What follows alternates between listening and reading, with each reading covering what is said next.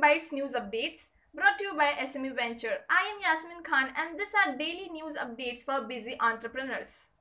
CASIA said night curfew should not hinder industries and workers. Telangana government mulls policies for IT MSME. Neo Growth set to disburse loans within 24 hours to retailers with instant approval. An appropriate decision regarding imposing lockdown in Maharashtra will be taken after 14 April. Flipkart will work with Adani Logistics to strengthen the Flipkart supply chain infrastructure, which will support MSMEs and sellers. That's all for today. Subscribe to our podcast for daily news. Do check out our other social media handles for interesting and informative MSME content.